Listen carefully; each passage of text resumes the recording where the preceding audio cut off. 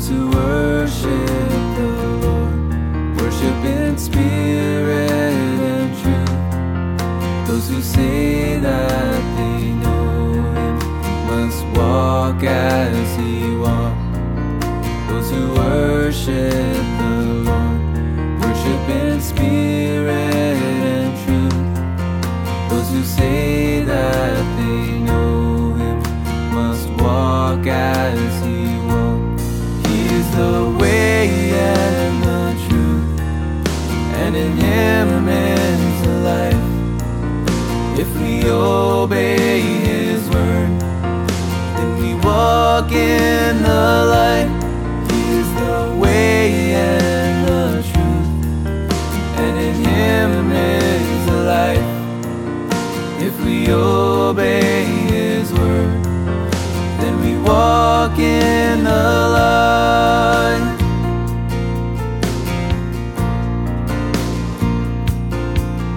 If we say that we know Him, but we don't keep His word, then we walk in the darkness, and the truth's not in us.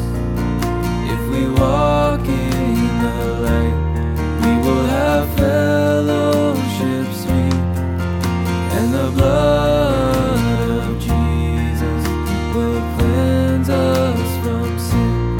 He is the way and the truth, and in Him is the life. If we obey His word, then we walk in the light. He is the way and the truth, and in Him is the life.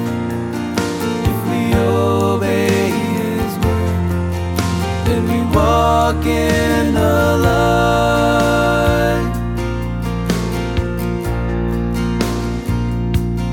He is the way and the truth, and in Him is the life. If we obey His word, then we walk in the light.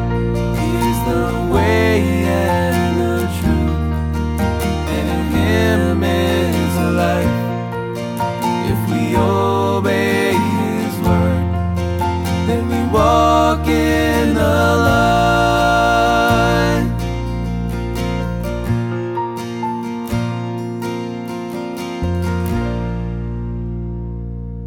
Well, as we say here in Belmont, Maine, good morning to you all. Hopefully you're doing well this morning.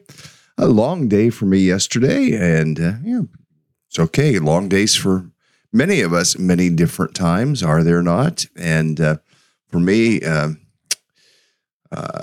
office work here in the morning, and then headed on down to Portland, where we had our kickoff event for New England Bible College last night, and then back last night.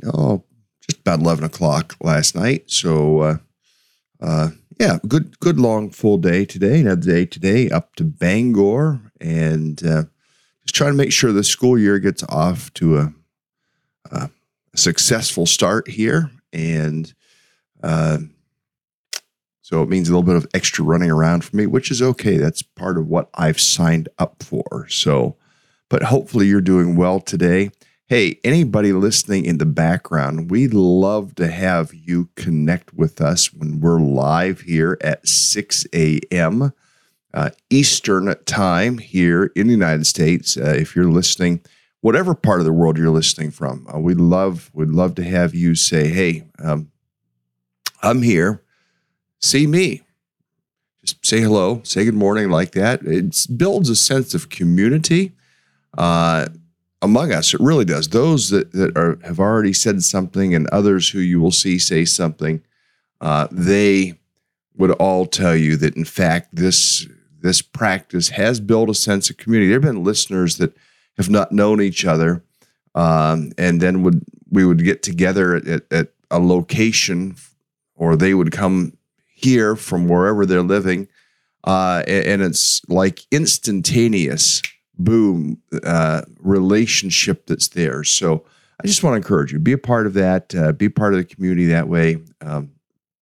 This community, the Daily Discipleship Podcast community, and you will benefit from that, and everybody else will benefit as well. So I just want to encourage you along those lines. And here's Priscilla in the comments right now saying, so true. I mean, we're in Maine. We're in mid-coast Maine, and Priscilla and Steve, I want to know how Steve did on his cataract surgery.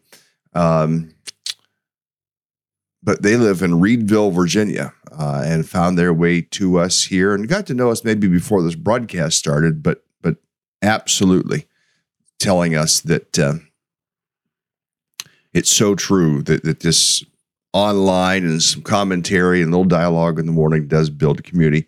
And then there's Walter Huss saying good morning from Lake St. Catherine, Vermont. Walter, I got to tell you, I'd be pretty tempted to get in my car and come over there. I really would. I thought about that. I thought, man, once everything is copacetic, and I would head over there. I haven't asked my wife about that yet. Plus, we've got weekend things. But anyway, I thought, man, I'd love to go over there and spend time with Walter at the cabin over there on Lake St. Catherine. Beautiful, beautiful place over there. We're in 2 Peter. And we are picking up in this chapter where we left off the other day. So if you're following along in your Bible, we're going to be in 2 Peter chapter 2. We've already worked through this once, but there's more I wanted to draw from it. There's more in the text, more in the passage. Before I go there, you have seen on the bottom of the screen, there is the information. If you would like to become a supporter of my ministry in particular, and all that I do, yes, I do get a paycheck from New England Bible College. Now, it's not substantial. I just want to say that. But as I'm raising funds for my ministry with Concentric, I really need to have partners as a part of that. And why not, while I'm online, take the opportunity just to talk about that. There you can see it, concentricglobal.org/give. And you know that designation, you find a place down where it says designation, find my name. If you want to support all my friends that are there, there's, I think, 3 different ones of us that are listed in that list. You go ahead. Please do. I always say support your local church first, but certainly if you want to be a part of what we're doing globally, and Don has it there in the comments as well, where you can click into the link. Would love to have you as partners. I am working this next year or two trying to raise 100 partners. So let me just say this, and then we're going to get into the Bible. And I gave the illustration, 100 partners, $100 a month, and praying people. I absolutely need praying people. Yesterday, I was reminded so vividly of the absolute need of being bathed in prayer by faithful prayer warriors. We're trying to have major impact in the state of Maine. Want to have major impact around the world, and prayer is what is going to make that happen. So please pray. So I need lots of prayer partners that way, but then the financial partners. And I gave the illustration, 100 friends giving at $100 a month. Now you might say, I can't do $100 a month. I can do 10. And I want to do 10. If the Lord leads you to do 10, and you want to be a continued part that way, fantastic. If the Lord leads you to do 250, praise God. Or if the Lord leads you to do something occasionally, or what I'm talking about, special efforts like South Sudan or other places, certainly do that. But there's the information. It's there, and I'm not going to labor that point. Just want to let you know how thankful I am to all of you who are listeners, and our friendship and the support and the prayers that you have given so far in my ministry. And I'm just so grateful for you. So let's get into the text of Scripture here this morning. 2 Peter chapter 2. We read through the whole passage. I may do the same thing again this morning. It says, but there were also false prophets among the people. Now, in chapter 1, he talked about the true prophets that brought us the word of God. Now he's talking about false teachers. He said, just as there will be false teachers among you, they will secretly introduce destructive heresies, even denying the sovereign Lord who bought them, bringing swift destruction on themselves. And I said the other day, these ones don't always even know that they're false prophets. They're puppets in the hands of our adversary, the devil. And some do know, but some don't know. So when you look at them, it's like they're evil people. Well, yeah, that may be true. Or they may also just simply be pawns. Or the other thing that's true, and this is where further biblical education, especially for those who teach, is critical. Theological education, biblical education is absolutely critical for those who teach, so that they don't go down these roads. Some people just aren't educated enough. Now, I do believe in a quick release system. I do believe you get people introduced to Jesus. I do believe you get people introduced into how to study the Bible, especially in places where there is not access like we have here in the United States. The quick release system works, and people start going out and preaching Jesus, and then they begin to learn and to grow as they have opportunity to get exposure. There are places in the world, friends, who do not have the opportunity to go to Bible colleges, to take certificate courses. That's one of the things we're working on at New England Bible College.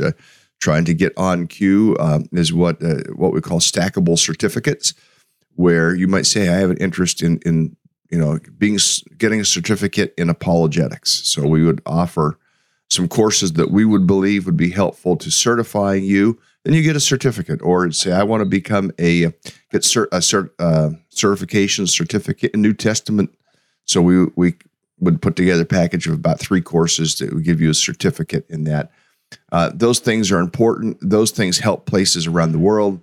Those things help right here. But there is the need for that education so people understand how to handle the Word of God. There are good ways and there are bad ways to handle the Word of God. And we want to equip people with the good ways, keeping things in context and considering what other scriptures have to say about the topic. Those are 2 things in particular you can do. Verse 2 says this, many will follow their shameful ways and bring the way of truth into disrepute. And some have done that. They go out and they preach Jesus, and yet people see them stumbling all over town as a drunk. That's an example of a way of people following their shameful ways. Well, it's okay. You go to church on Sunday. You light up your cigarette on Sunday afternoon. And I'm not necessarily saying that smoking is or isn't sinful. You carouse, you go about telling dirty jokes and things like that, and yet be a preacher. It's inconsistent. And we know there was an old movie called The Apostle.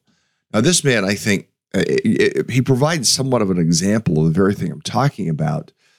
But he was tormented. He was an alcoholic and tormented by his demons in that way, and it affected his family and so on and so forth. And yet he was holding these tent revivals that had lots and lots and lots of people, incongruous. And it did bring the way of Jesus into disrepute. And the Apostle name, it's an older movie, but that is an example of the very thing we're talking about here, where he says, many will follow their shameful ways and bring the way of truth into disrepute. In their greed, these teachers will exploit you with stories they have made up. Their condemnation has been long hanging over them, and their destruction has not been sleeping. The idea of making up these stories, what are we talking about here? We're talking about, they're just full of stories. They may share a verse of scripture, and then all the rest of it is a story. And you got to be careful. The temptation can be to spin a yarn. That's a main way of saying, tell a story. That's spinning a yarn.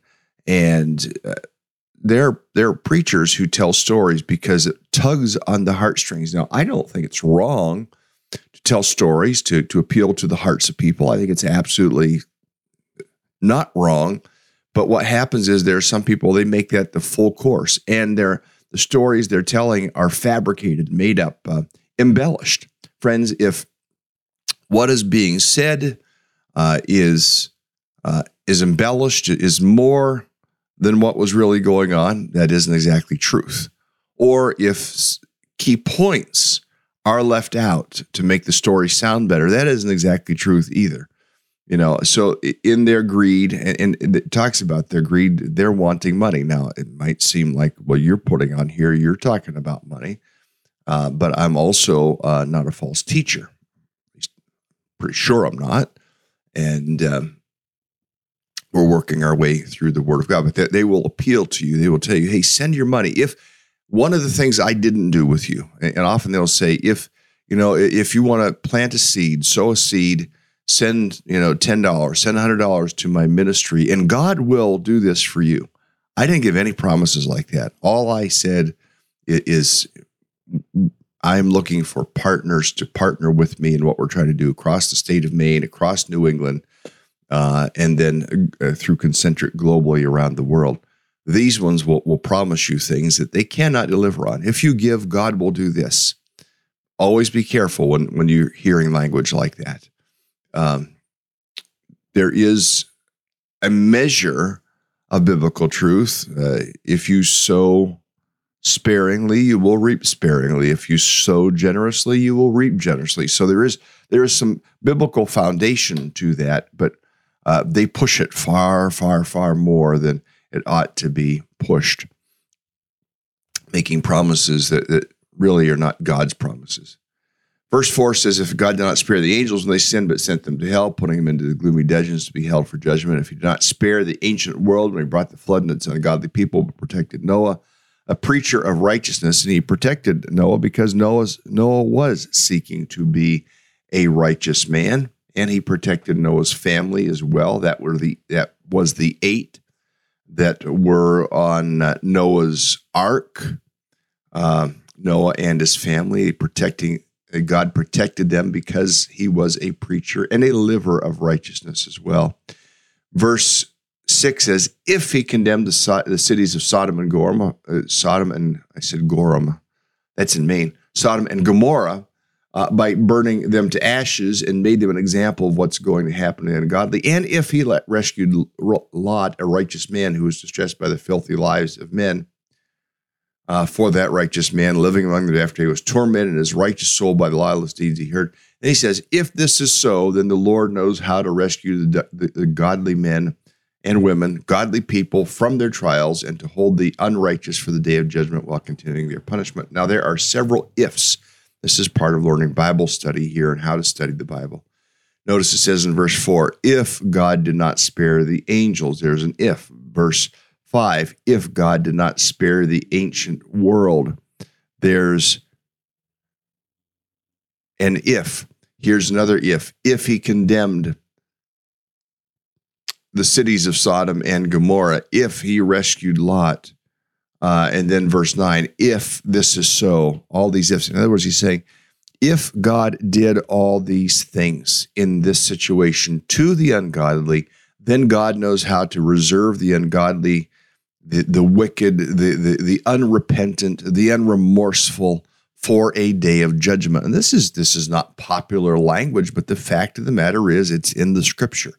The fact of the matter is it's something that will happen. God has promised. And you can read it throughout the various places in the New Testament, in the Gospels. You can read it in the epistles. You can read it in the book of Revelation. There is coming a day, and there are times when God pours out judgment upon people, sometimes individually, sometimes on a whole people group. That doesn't mean that everything that happens is judgment of God. I'm not saying that Lahaina burning to the ground in Maui was a judgment of God. I'm not saying that it was at all, nor am I necessarily saying it wasn't. I don't think it was.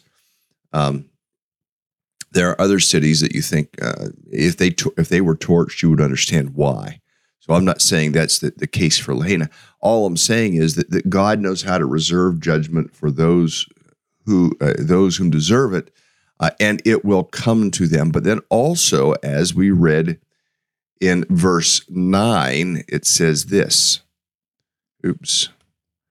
verse 9, he says, if this is so, the Lord knows how to rescue the godly from trials and to hold the unrighteous for the day of judgment. God knows how to rescue you and I.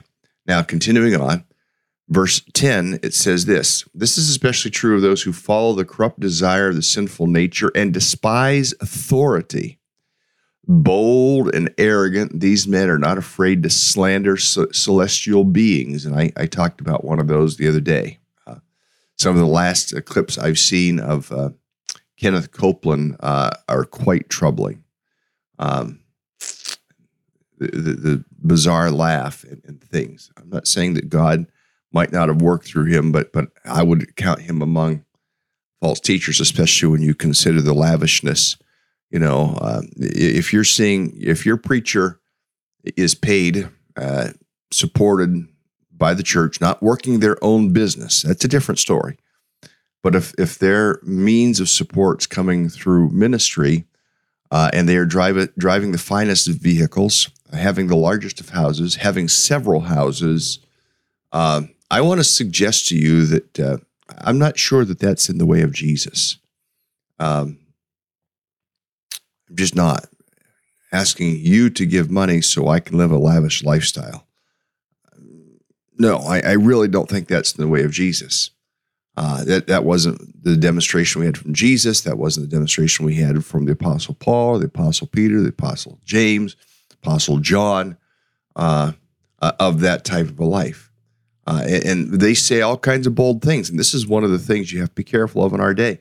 People love the extremes. People flock to the extremes of politics.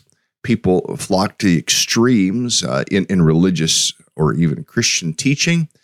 They love the extremes. Friends, often the extremes are not where the truth is. The truth is oftentimes more in the middle of those extremes. Verse 11 says, yet even angels, although they are stronger and more powerful, do not bring slanderous accusations against such beings in the presence of the Lord.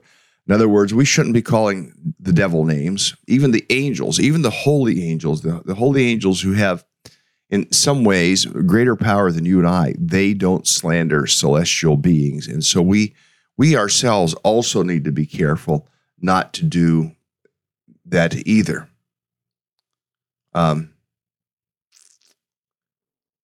these men, going back to the false teachers, these men blaspheme in matters they do not understand. They are like brute beasts, creatures of instinct, born to be caught and destroyed. Like beasts, they too will perish. I mean, their time will come, is what it's saying here. They'll be paid back for the harm for the harm they've done. And what harm have they done? We have a person that is a part of the family, not my immediate family, but our broader body of Christ, whose family was significantly impacted by a false teacher who got, I don't know if it was hundreds of thousands of dollars from this particular family, promising we're going to build this, we're going to do this, and yet they never built what they said they were going to build. And they built a nice house for themselves, and they had a nice car. And again, those things aren't wrong. But when you're asking people to give to support a ministry, and yet it doesn't build the ministry, but builds a nicer house and especially a grand house, and lets you buy the finest of new vehicles, that is an example. And we have a person that's been a part of our listening family that is the experience that they had, and that's why they so push back so hard against anything that even remotely looks like it could potentially be the prosperity gospel. And I understand that because they were significantly impacted through what happened in that family. Verse 13 says they'll be paid back with harm for harm, with harm for the harm they've done. We read that. Their idea of pleasure is to carouse in the broad daylight. Well, God has given me freedom, and I'm God's person, and I can do what I want. They are blots, they're blemishes, reveling in the pleasures while they feast with you. They have eyes full of adultery. Some of them, they go out and they carouse and They never, ever stop sinning. They seduce the unstable. They are experts in greed, and they are called an accursed brood. We must be careful of these types of people. It says they've left the straight way and wandered off to follow the way of Balaam. And what Balaam would do is Balaam would tell, people would pay him, and he would prophesy for them. He'd say, so what do you want to know about? What do you want the outcome to be? And he would prophesy exactly what they wanted to hear. It may not have happened that often, but he was known well enough as this particular type of for-pay prophet that he earned a living by prophesying in that type of thing. And so we have to watch out for preachers who left the straight way and wander off to follow after things like that. It says this in verse 16. It says he was rebuked for his wrongdoing by a donkey. You go back to like Numbers 22 and you can read about Balaam God spoke through a donkey. He's a beast without speech who spoke with a man's voice and restrained the prophet's madness. The prophet was going to say one thing, but the donkey being used by God did not allow him to. These things do happen. Again, the description of these men, there are springs without water, mists driven by a storm, blackest darkness is reserved for them.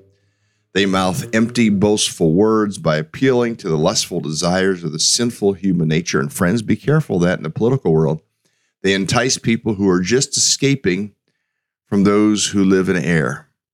They promise freedom while they themselves are slaves of depravity.